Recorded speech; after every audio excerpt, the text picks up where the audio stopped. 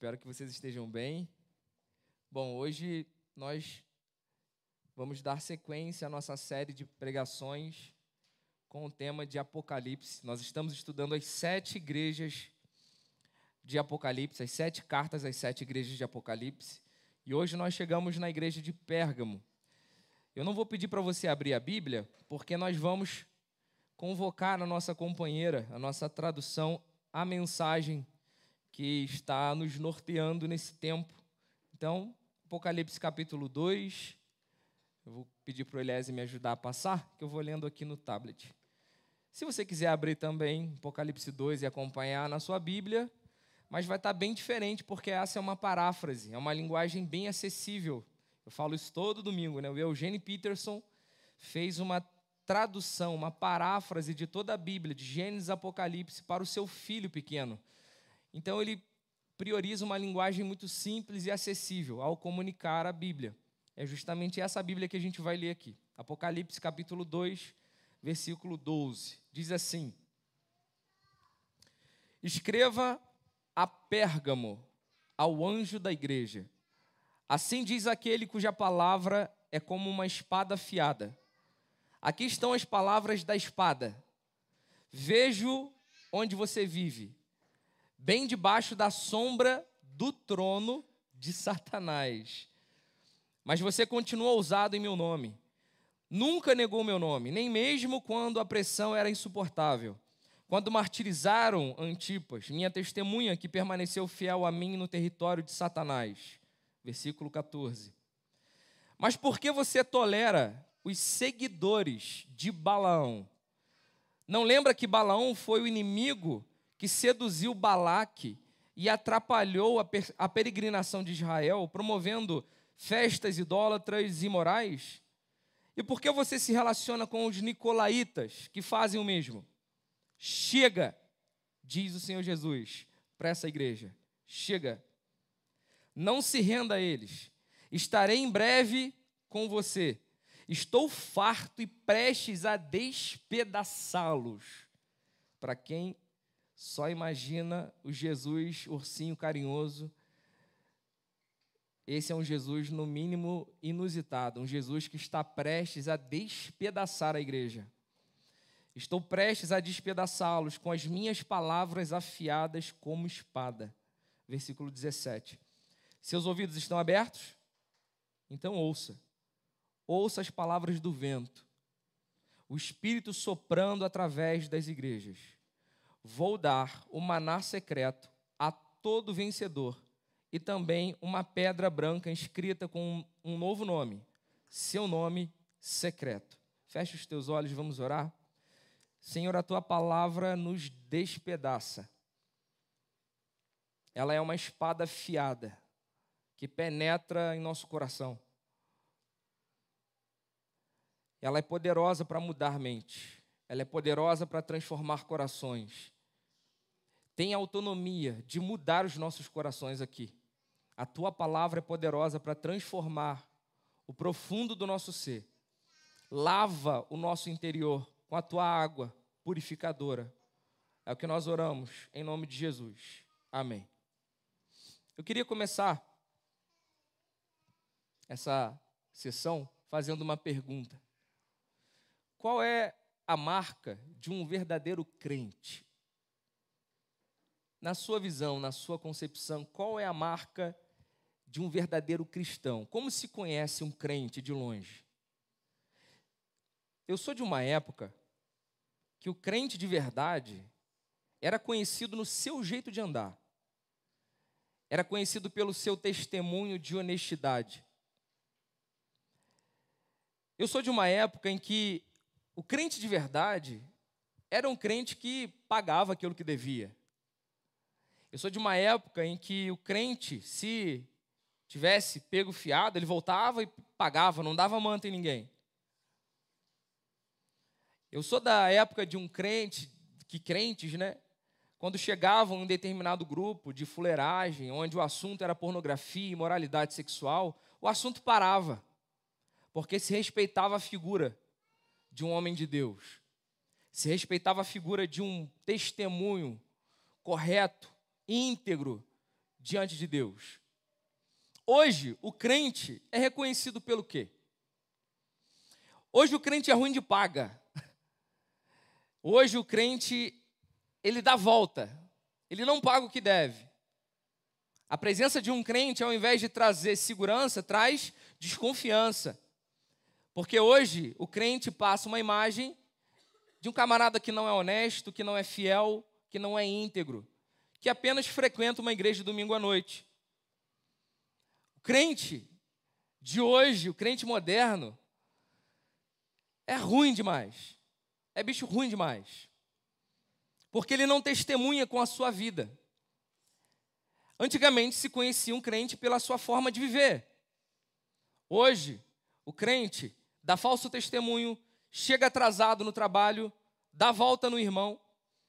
Eu tenho um amigo que alugou alguns apartamentos para um grupo de pastores no interior da cidade, de uma igreja bem conhecida, bem popular, bem grande. E aí ele alugou 3, 4 apartamentos para esses pastores, eles ficaram ali durante um tempo, e quando ele retomou com o seu apartamento, pegou esses apartamentos todos destruídos, sujos, e eles não pagaram os meses finais da sua estadia. Esse é o crente moderno. É o crente que é infiel, é o crente que é desonesto, é o crente que chega atrasado, é o crente que dá volta. Esses dias rodando no Facebook, tem um pastor que eu sigo aqui da cidade, que ele falou assim: você, querido, quer televisão barata na sua casa? Entre em contato comigo, posso liberar um link de IPTV na sua televisão. Hoje é esse perfil do pastor. Não é mais uma figura de honestidade, de integridade, como eu já disse. E eu quero fazer uma pergunta: a sua vida aponta para o Deus que você serve? A forma que você se relaciona com as pessoas, trata a sua esposa, a forma como você se relaciona no seu ambiente de trabalho, na sua faculdade, isso é muito simples e muito arroz com feijão, mas é nesse arroz com feijão que nós estamos pecando. A sua vida dá testemunho? Eu sou de uma época em que o crente era conhecido por ter uma só mulher. Ele tinha prazer de envelhecer com uma só mulher. Eu sou da época onde os crentes tinham um olhar puro, santo, linguajar sincero, verdadeiro, imaculado.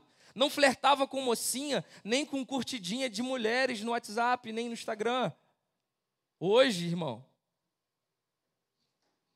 existem os Fábio Júnior gospels. Tem um pastor Fábio Júnior aí, né? Tipo Fábio Júnior, 5, 6 esposas. Essa é a imagem que nós passamos hoje.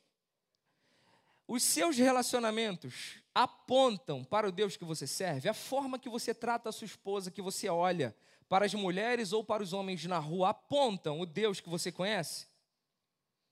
Eu sou de uma época que o crente, para ser crente, tinha que mudar de linguajar. Andava com Bíblia debaixo do braço, terno, gravata, e o modo de se vestir do crente apontava para a fé que ele professava. Você conhecia um crente de longe, terno alinhado, sapato brilhando. Ué, Tiago, você está nos convidando ao retorno da religiosidade?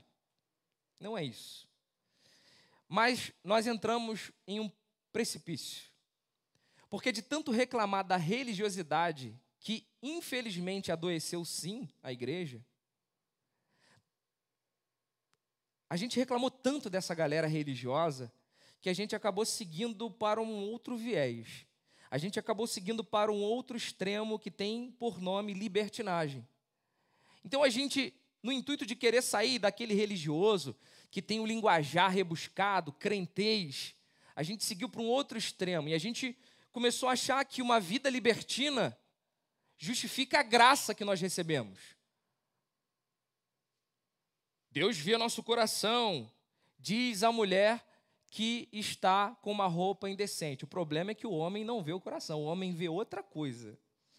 E serve para o homem também. Então, será que o nosso modo de viver a vida, de nos comportarmos diante da sociedade, apontam o Deus que nós servimos. Eu sou de uma época que crente de verdade era conhecido pela consagração de oração. Era reconhecido pelos tempos, pelos minutos, pelas horas, debruçado nas Escrituras. Hoje as esposas procuram a gente para dizer: meu marido não lê a Bíblia em casa. Nunca vi meu marido orar pela minha filha ou pelo meu filho. Não se faz mais crentes como antigamente. Eu sou da época de que, quando o crente subia no monte, o monte acendia. E eu ficava doido com isso quando eu era menor. Apesar de depois a biologia ter desmistificado essa ideia e ter me provado que isso era o calor humano em contato com alguns fungos do mato. Mas isso me impressionava. Você também tem essas referências ou só eu? Quem tem essa referência? Pastor Pedro, está aí? Cadê o pastor Pedro? Pastor Davi? Era assim ou não era, gente? Está difícil conhecer o crente hoje? Você não conhece mais o crente pela sua devoção, pela sua habilidade em transcorrer nas Escrituras. Porque assim, gente, eu vou falar uma verdade que vai doer um pouco você. Mas muita gente não entra aqui nessa igreja, não é porque odeia crente, não. Talvez essas cadeiras aqui estejam vazias, não é porque as pessoas odeiam o Evangelho, ou odeiam Deus, ou odeiam crente. Talvez seja porque elas não querem se tornar quem você se tornou. Será que a sua vida é uma resposta da confissão que aconteceu dentro do seu coração? Tiago, você voltou para os usos e costumes? Não, irmãos. De fato, usos e costumes não dizem respeito a caráter, mas um bom caráter vai refletir em bons usos e costumes. Pegaram isso?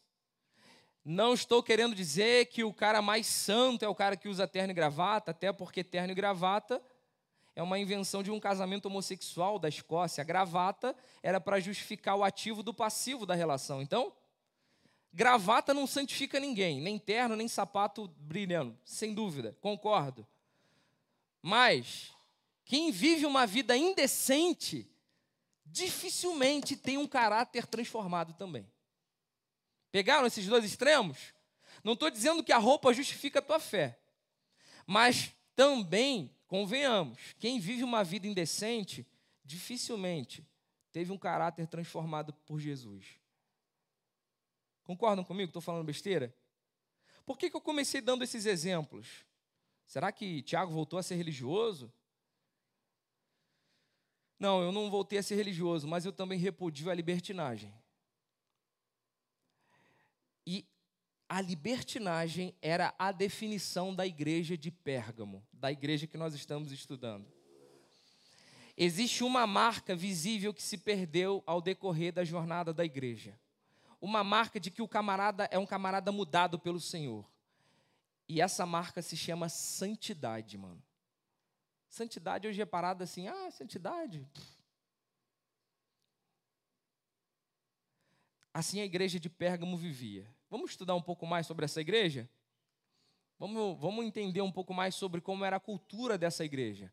A cultura e a igreja, características de Pérgamo. Alguém já ouviu falar da cidade de Pérgamo? Já ouviram falar dessa cidade? Ela não existe mais, obviamente, mas ela ficava onde hoje é a Turquia, bem próximo à cidade de Éfeso, que nós estudamos há um tempo atrás. A cidade de Pérgamo era muito conhecida por ser um centro intelectual. Ela era muito famosa por ter uma biblioteca de 200 mil, ninguém se olhava no olho, ninguém se relacionava com ninguém. Então essas pessoas falavam muito, mas viviam muito pouco. Basicamente, Pérgamo seguia essa mesma linha. Pérgamo deriva de pergaminho. Você sabe o que é um pergaminho? Te apresento, então. Pergaminho é isso aqui, ó. Quem já viu um pergaminho ao vivo? Alguém já teve a oportunidade de pegar num pergaminho? Alguém? Pergaminho nada mais é do que o couro de um animal, geralmente de um cabrito. E você vai entender por que eu estou mencionando isso. No período de Jesus, o pergaminho ainda não era tão convencional. O tipo de material que se escrevia era o papiro. Repita comigo, papiro. Não papito, papiro. De novo, papiro. O que é um papiro? Papiro era uma alga que ficava nas redondezas do Mar da Galileia e tinha uma alta concentração no Egito. Então, se você quisesse escrever um livro, você precisava de papiro. No século III a.C., Eumenes, rei de Pérgamo, resolveu transformar a biblioteca de Pérgamo na maior do mundo. Então ele convence um cara chamado Aristofanes de Bizâncio, que trabalhava na biblioteca de Alexandria, a trabalhar em Pérgamo para transformar Pérgamo na maior biblioteca do mundo. Nesse período, o rei do Egito, que era o centro de papiro, era Ptolomeu. E quando ele ficou sabendo, Pérgamo quer desbancar o Egito no que diz respeito a material de escrita, ele impediu que os papiros saíssem do Egito para ir para Pérgamo, num navio. Então, a cidade desenvolveu o seu próprio material de escrita, pergaminho. Aí surge o pergaminho. Na época, só se escrevia em alga, em folha.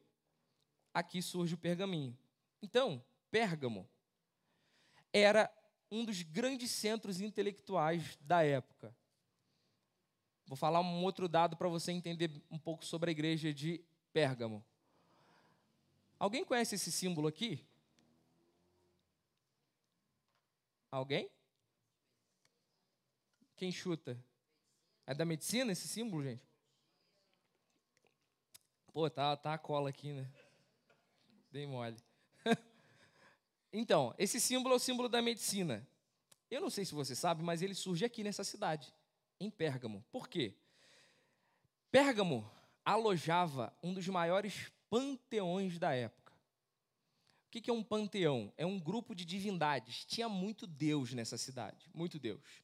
E também tinha muitos santuários espalhados pelo mundo inteiro, que eram fundados por Pérgamo. E o que isso tem a ver com a medicina? Muitos doentes eram levados para a cidade de Pérgamo porque eles adoravam um deus chamado Esculápio, não Esculacho. Esculápio, fala comigo, Esculápio.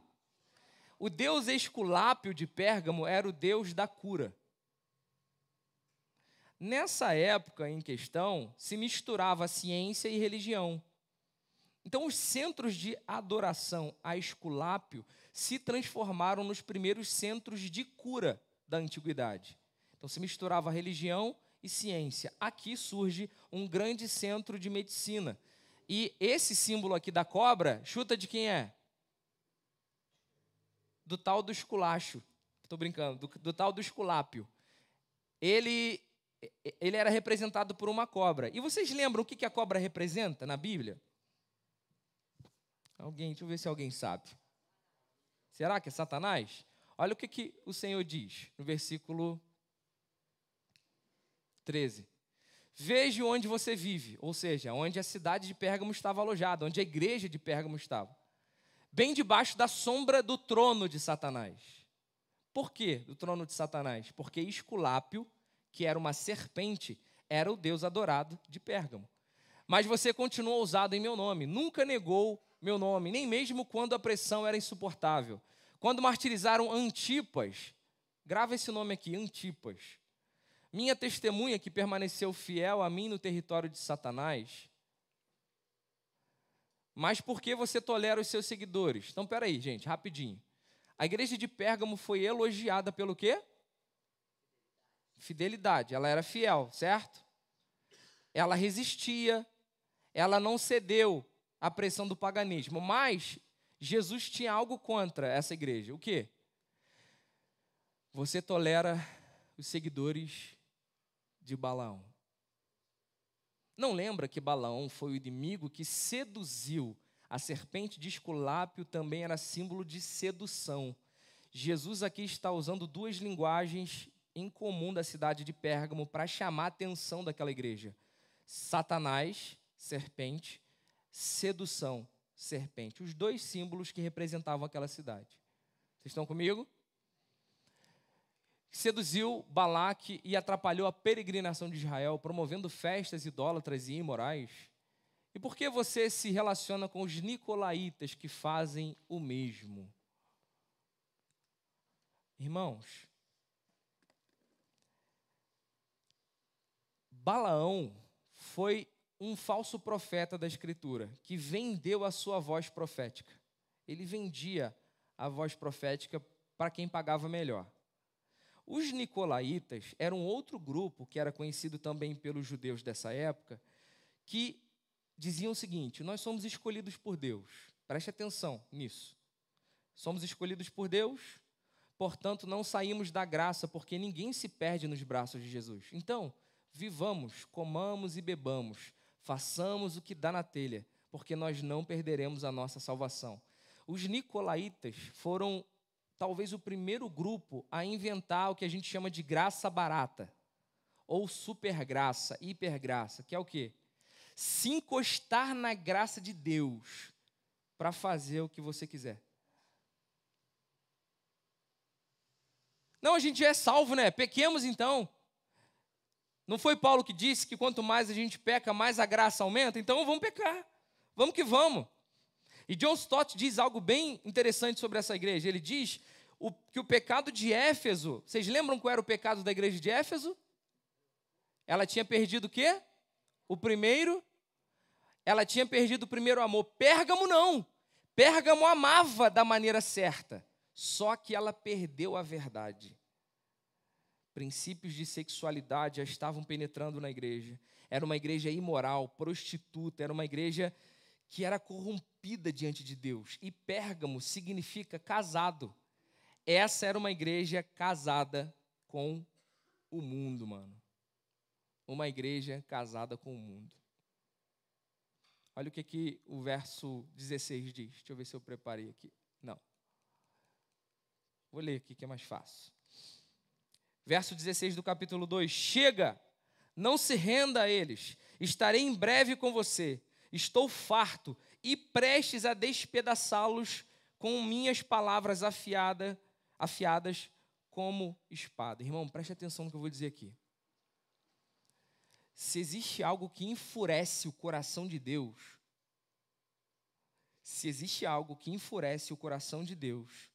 a respeito da sua igreja, é o mundanismo dentro dela. Ao ponto de Deus elogiar quem odeia os nicolaítas. Ou seja, a qualquer preço. Martinho Lutero disse assim: a paz se possível, mas a verdade a qualquer preço.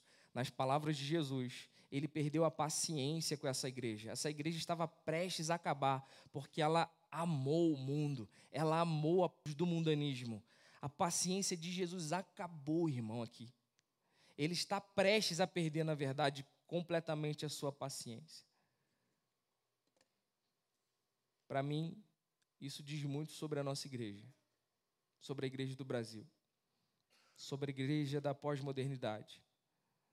Nós temos abraçado o mundo, nós temos abandonado a santidade de Deus. E existe um rap do Estratagema de Deus, que o tema do rap é A Graça da Garça. E na música, a gente até preparou essa música ali, não sei se vai dar tempo. Na música ele diz assim: Deus nos deu a graça da garça. O que a garça é? A garça é branca. E ela convive no mangue. E ela consegue caminhar no mangue e se alimentar sem sujar as suas vestes. E aí ele diz: a graça da garça, a arte de viver em meio às lamas sem sujar as vestes. Nós precisamos receber a graça da garça. A arte de viver no meio da cultura que vivemos, no mundo que vivemos. Nós não precisamos sair da cultura que vivemos. Mas nós não podemos contaminar as nossas vestes. Porque, convenhamos, Jesus viveu em uma cultura. Jesus falou uma língua. Jesus vestiu uma roupa, irmão. Jesus veio no século I e ele usou um tipo de vestimenta. Qual? A vestimenta compatível com aquela cultura. Certo? Jesus não veio no século I e usou a roupa do século XXI. Imagina Jesus vestido assim lá no século I. Jesus usou a roupa daquela cultura. Ele falou a língua daquela cultura. Jesus usa parábolas que eram formas de aprendizado daquela cultura. Ou seja, Jesus não dispensa a cultura, ele abraça a cultura. Não tem problema em dialogar com a cultura. Ele falou um idioma. Que idioma ele falou? Provavelmente o aramaico ou o hebraico. Ele tinha um corte de cabelo, não sei qual.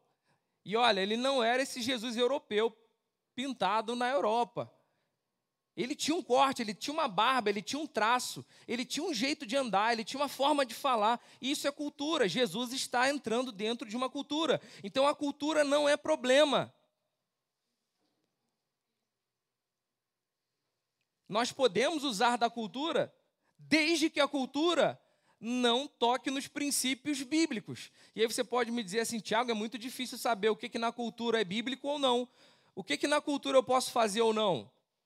Simples, irmãos. Você pode usar a cultura desde que ela não fira um princípio bíblico. E Tim Keller diz algo muito interessante. Ele diz assim, dentro da cultura, nós podemos usufruir dela sem que isso fira o coração de Deus. Mas digo mais, ele escreve um livro. Até mesmo aquilo que não é pecado, mas mal visto pela cultura, deve ser evitado. É pecado. A cultura sabia lidar com isso. Não é. Eu ia falar da tatuagem aqui, mas não vou falar não. Vou deixar quieto, porque vai ter gente que vai falar assim, me fere, Bíblia. Então, tire as suas tatuagens. Vocês estão conseguindo entender o que eu quero dizer? Jesus dialogou com a cultura, usou da cultura. Agora imagine só, você vai para uma cidade em que a cultura da cidade é imoralidade sexual. Imagina você se muda para Sodoma e Gomorra, se ela existisse. E lá é normal transar com 10, 20, 40. Você vai se adaptar à cultura? Nesse sentido, o evangelho é contracultural. Então, o evangelho é contracultural em toda cultura que fere o princípio do evangelho. É o que Tim Keller diz. E é o que eu concordo com ele. Usemos da linguagem, usemos das vestes, usemos imagens. Fere um princípio? Não. Fere o coração de um irmão? O mundo é sistema de pecado, irmão. Então não vem dizer que essa igreja é mundana porque ela tem uma parede preta ou um pastor tatuado. Ser mundano é viver em coerência com um sistema de pecado. É estar deixando de ser profético para estar vendendo a sua voz para o mundo, para Satanás. Isso era o que essa igreja estava fazendo. Então, o nosso desafio como Teresópolis e como Reformare e como demais crentes, qual é? O mesmo desafio da igreja de Pérgamo. Qual? Viver no trono de Satanás, sem sujar as nossas vestes. Essa igreja vivia literalmente na sombra do trono de Satanás. Irmão, deixa eu te contar uma parada. Se Satanás mudar para Teresópolis, não tem problema nenhum você morar com ele na mesma cidade. Vamos supor que você descobre que Satanás mudou para o Vale do Paraíso. Não vou passar mais lá, irmão. Crente de verdade dá fruto até no inferno, irmão. Você não vai para o inferno. Estou falando uma heresia aqui. Mas, se você fosse um dia evangelizar lá. E eu vejo uma galera assim, com medo da cultura, sabe? Ai, meu Deus, essa música vai me contaminar. Ai, meu Deus, esse teatro vai me contaminar. Ai, meu Deus, essa série vai me contaminar. Crente maduro, mano, dá fruto até no inferno.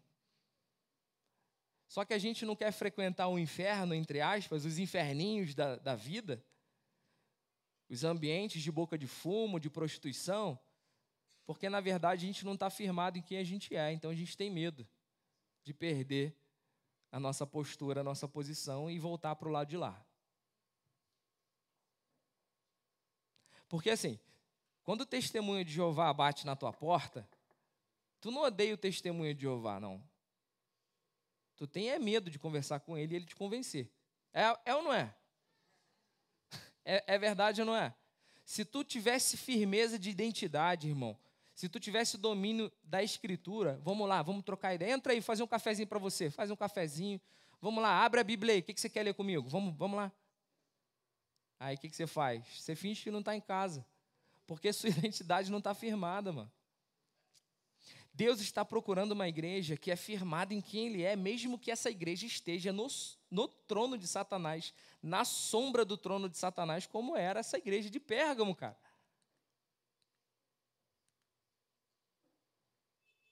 Deixa eu achar aqui o texto. Posso? Aqui? Veja onde você vive, bem debaixo da sombra do trono de Satanás. Ou seja, essa cidade era maligna, irmão. Era maligna. Mas você continuou ousado em meu nome. Nunca negou meu nome, nem mesmo quando a pressão era insuportável. Essa igreja começou bem, ela tinha o amor certo por Jesus, ela tinha a perseverança certa, mas ela falhava porque ela era libertina. E aí, a igreja aqui tinha uma figura, deixa eu achar aqui o nome dele. Ui.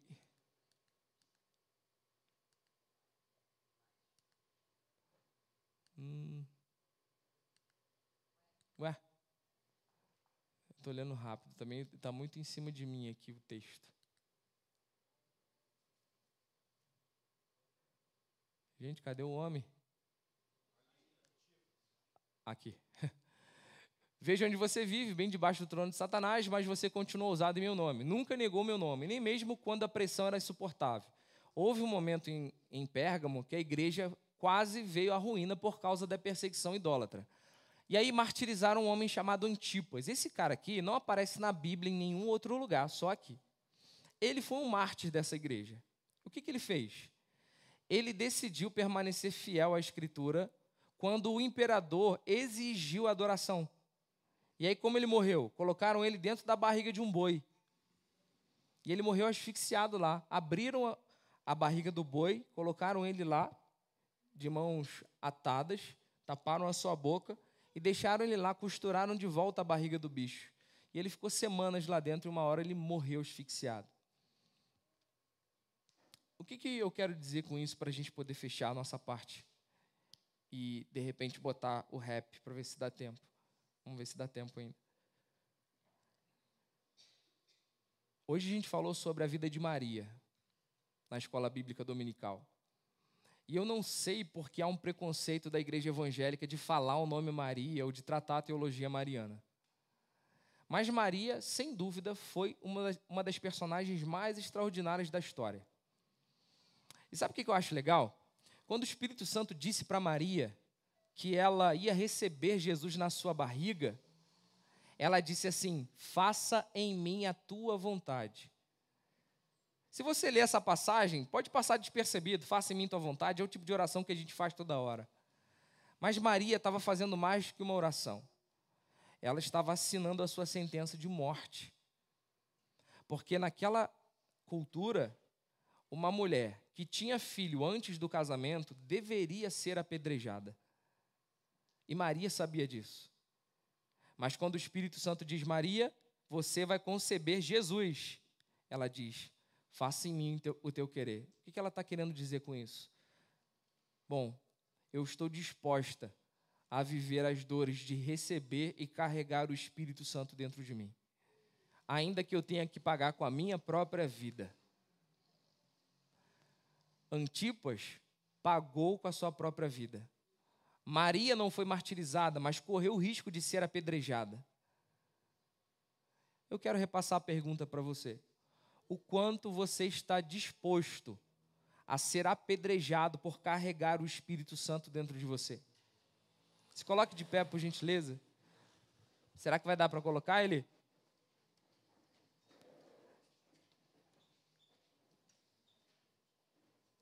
Se puder apagar as luzes aí também.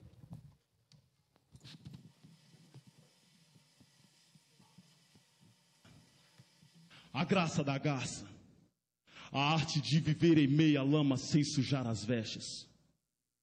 A paz do Senhor, agradeço pela rica oportunidade, pois o momento é oportuno para que alguém fale a verdade. O Espírito Santo toma meu ser e guia a ponta da pena. Eu já começo a receber a luz do grande estratagema. Entrego todo o meu ser e toda a minha premissa. Então começa a nascer fome e sede de justiça. Crescemos acreditando em alguns personagens dos púlpitos, mas descobrimos que alguns da Liga da Justiça eram corruptos. Mas ai de nós que temos espírito de ousadia. No mínimo dirão que é espírito de rebeldia. Deus tem um Espírito Santo, o diabo é espírito imundo. Os homens criaram espírito de rebeldia para manter nosso espírito mudo, calado. Nem pense em fazer cara feia. É melhor não discordar se quiser participar da ceia. Eu vim para fazer graça, mas não sorria porque é sério. Foi fazendo essa mesma graça que morreu Martim Lutero. Nossos teólogos respondem perguntas que ninguém fez. Nossos representantes são servos submissos à altivez. Eu prefiro seguir ao mestre que nos ensinou a lição. Aprendei-vos de mim que sou manso e humilde de coração. E os programas de TV, que eram para pregar salvação, estão fazendo propaganda de igreja e divulgação de livros e revistas, CDs e DVDs e transformando o servo humilde em um fantoche em seus porquês. Cadê a pregação da cruz?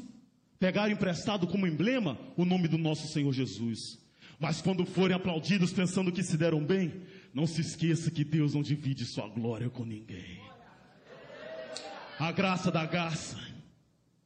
A graça da garça. A graça da garça, a arte de viver em meia lama sem sujar as vestes. Num país onde nosso futuro dorme embaixo de viadutos, com frio, febre e fome, infelizes mentes de adultos, os nossos profetas diriam, eis que também não vivem na luz. E eu te pergunto no Evangelho, o que diria Jesus? O Filho do Homem não tem lugar para reclinar a cabeça. Alguém me explique esse Evangelho antes que eu enlouqueça. Qual Evangelho está certo? O de Jesus ou da igreja? Me explique, irmão. Por que essa expressão de surpresa? Veja que não é o mesmo evangelho, conquanto nos ensinam a chamar nossas culpas de Espírito Santo, porque as mulheres que por Jesus foram perdoadas, hoje por nós são vitimadas, julgadas e apedrejadas, porque o confesso é excluído, porque o processo é incluído, porque os que foram injustiçados sempre fecham comigo, porque os que encobrem seus pecados são chamados de amigo, enquanto o confesso que pede perdão é humilhado e banido. Eles bradam arrependei-vos sem arrependimento.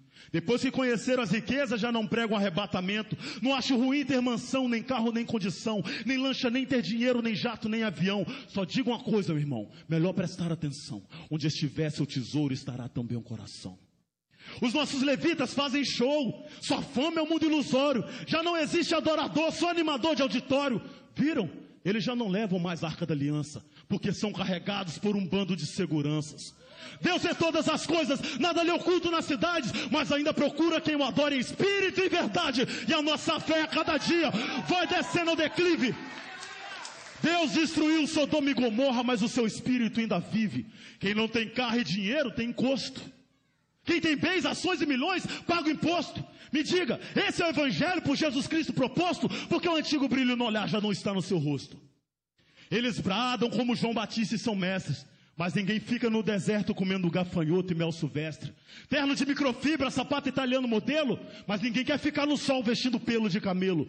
Numa coisa eles imitam a João Batista, reconheça, receberam a missão de acabar perdendo a cabeça. Loucos, e se hoje te pedirem a tua alma? Louco, para que te servirá todas as palmas? Louco, se a selva de concreto se tornou sua mansão, não se esqueça que nela Deus soltou seu filho leão. A graça da garça. A graça da garça. A graça da a arte de viver em meia terra. Nós não precisamos de um Deus poderoso que ouve, um Deus poderoso que ouve a minha oração.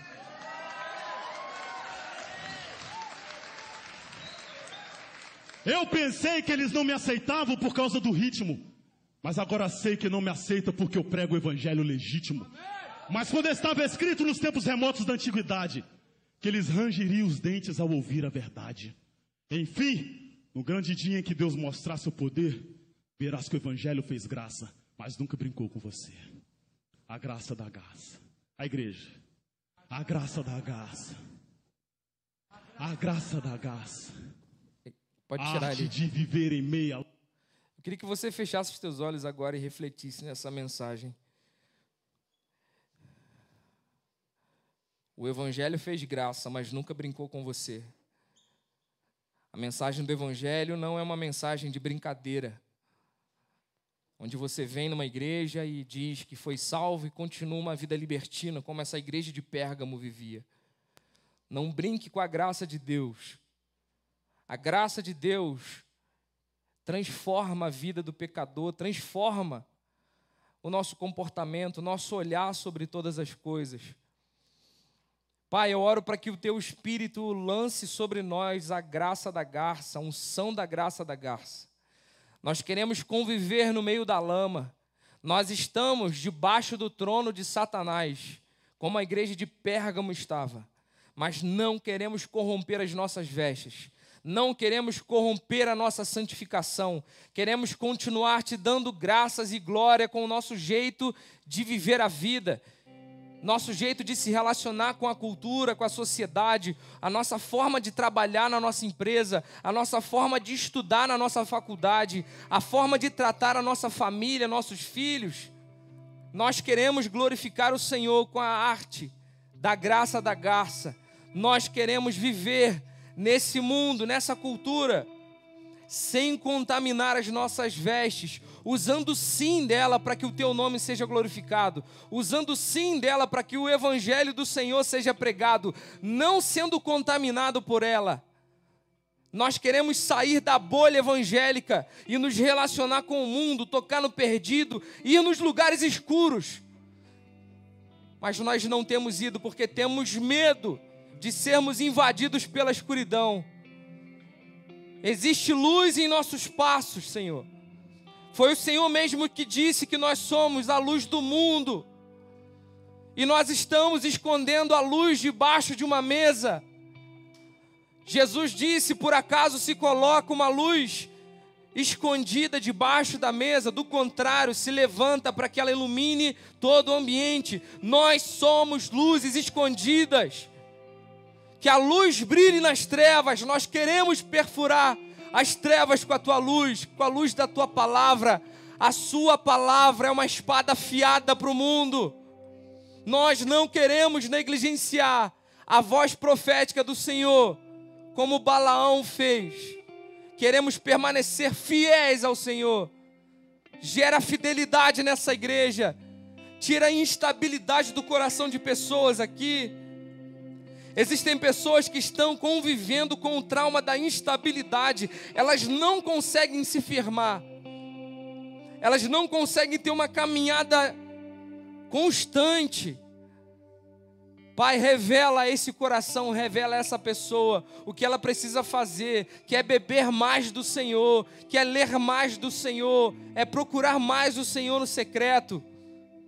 Senhor, só assim permaneceremos, vivendo uma vida constante e devocional na Sua presença. Todos os dias existe pão fresco do Senhor. Todos os dias existe o maná do Senhor. E você precisa acessá-lo. Você precisa conhecê-lo. Todos os dias. É uma questão de sobrevivência. Sem isso você não ficará de pé. Invade-nos, Senhor, desse sentimento. Essa é a nossa oração.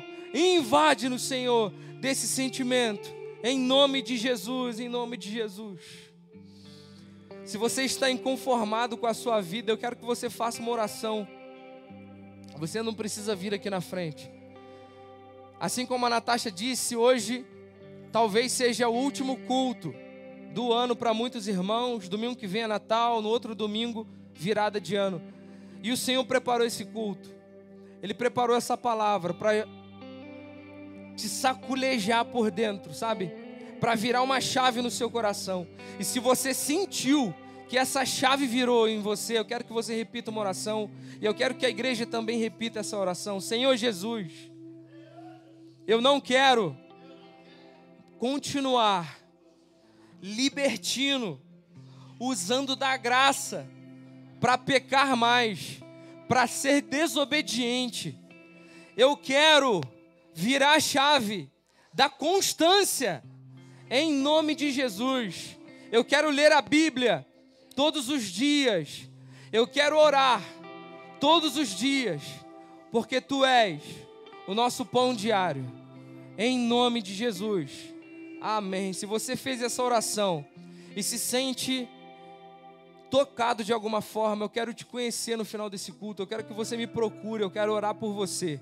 Eu quero poder ministrar sobre a sua vida e me colocar à disposição, colocar essa igreja à disposição, para que você tenha um ombro amigo para ser levantado. Essa é a nossa oração. Que a graça de Deus Pai, o amor do Filho e as doces consolações do Espírito Santo sejam com todos que aguardam a vinda do Senhor Jesus. Que todos digam: que Deus abençoe a todos.